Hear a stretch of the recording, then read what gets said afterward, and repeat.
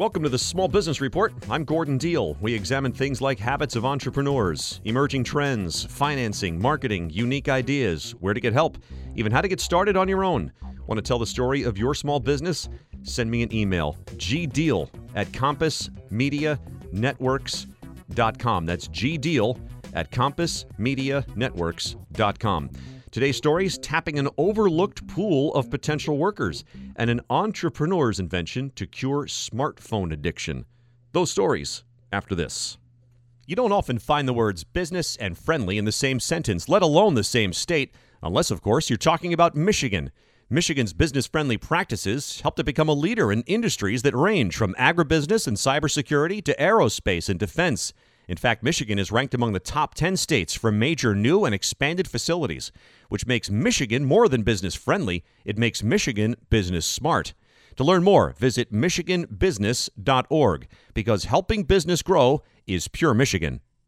Small business never stops moving, so Dell's U.S.-based small business technology advisors are trained to keep up. Just call 877-BUY-DELL to get connected with an advisor who will get to know your business and tailor a solution with Dell PCs powered by Intel Core processors that is right for you, so you can focus on your business and leave the tech questions to Dell. Call 877-BUY-DELL to get in touch with a tech advisor today.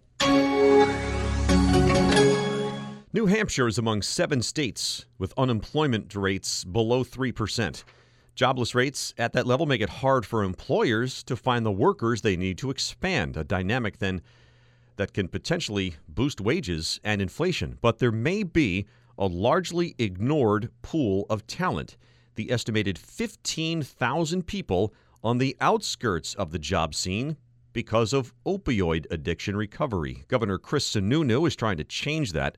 More from Wall Street Journal reporter Jennifer Levitz. Jennifer, what have you found?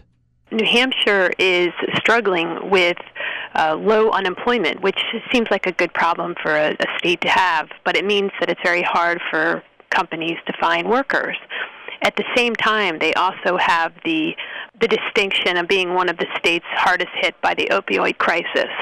So you have a lot of people who are in recovery or completed recovery and trying to get back to work and or get better jobs. And so New Hampshire is trying to pair the two together.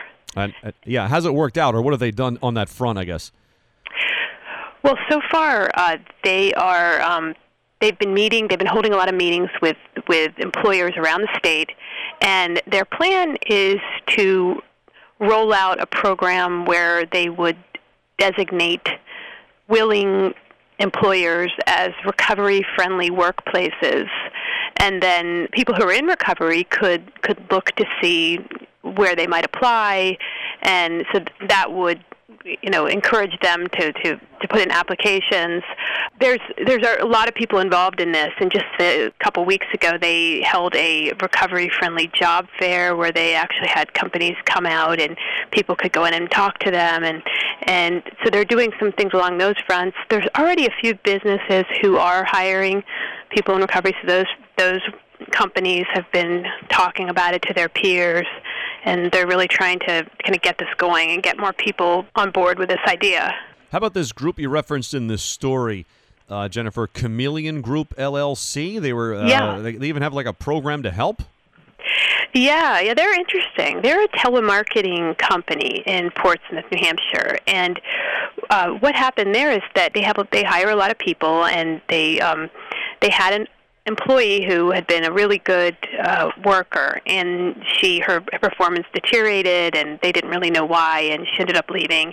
And then she came back, and she said, I'd like to come back. And her former boss said, well, what happened last time? And he come to find out she'd had she'd been addicted to heroin, but now she was in recovery. She was sober. She wanted to come back, and she did a very good job, and she rose to management. And so the company's president thought, well, there's got to be more people like this, and he started to recruit from the recovery community. And so he's got, I think he said about 15 people there who fall into that category, and so he's done things to support them, like allow them to have 12-step meetings in the conference room, and to meet with probation officers on the premises, so they don't have to leave during the day and take the bus across town. And so that's the way that it's played out there. And they're open with him. They can be open about if they need to call their sponsor. And he says that that in a way he sees it as an advantage, because the way he put it was that all employers hire addicts, but that he knows who they are. Thanks, Jennifer. Wall Street Journal reporter Jennifer Levitz. Hey, when shopping for car insurance, consider this. Geico has been saving people money on car insurance for over 75 years. So if you're serious about savings, it's simple. Go to geico.com. After 75 years, they know how to save you money. Here's one way to address your addiction to your smartphone. Grab yourself a substitute. An Austrian designer created a substitute phone, which looks like a smartphone, but features stone beads on a track to resemble gestures like swiping or tapping. He created the substitute phone based on his observations of people constantly scrolling and reading on their smartphones.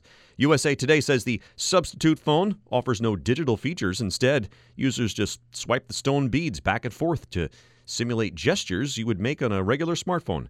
His website says this calming limitation offers help for smartphone addicts to cope with withdrawal symptoms. They're expected to go on sale in the near future.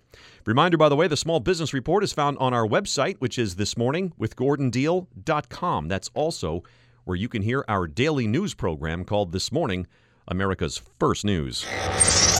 Again, if you'd like to share your small business story, I'd like to hear it. Send me an email at gdeal@compassmedianetworks.com. Thanks for listening to the Small Business Report. I'm Gordon Deal.